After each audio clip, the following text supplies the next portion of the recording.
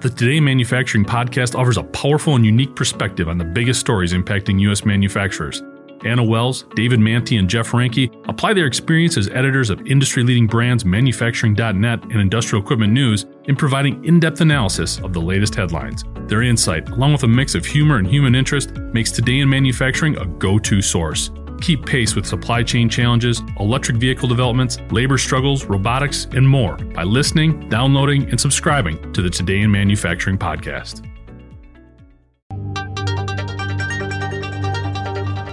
Harley-Davidson has a problem, and it's one many of us have. There's something about Gen Z it just doesn't get. But for Harley, it's more than just a disconnect with the TikTok generation. The last time Harley reported the average age of its customer, it was 48, which means Harley isn't reaching millennials either. And the results of this gap means America's most notable bike brand is struggling big time to broaden its niche. One of the problems Harley has encountered over the years is the shrinking market share for its big, pricey bikes as they compete against smaller and cheaper options. So Harley is taking a new approach. And when you hear some of the details in a recent Reuters report, you'll wonder what took so long. Reuters says Harley is embarking on a new certified pre-owned program where the company will push lightly used bikes with a 12-month warranty as well as offer financing. According to the report, some dealers have said that used bikes are outselling new ones at a margin of 3-1, and that the pandemic has actually increased demand for motorcycles. Just not new ones.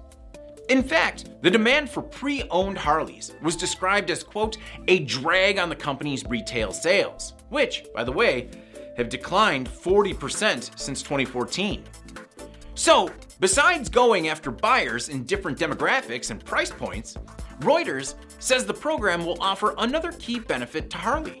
They won't need to invest in engineering or manufacturing new, lower-cost bikes, which tend to have a lower profit margin. But will it work? More than 300 dealers have reportedly expressed interest in the program so far, and with an April launch planned, Harley can still capitalize on the need for a cooped-up nation to hit the open road. Besides all of that, Harley seems to have finally taken a step towards addressing the competitive elephant in the room.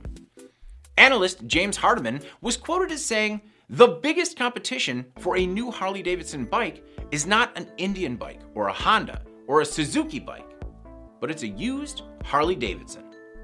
I'm David Manti. This is IEN Now.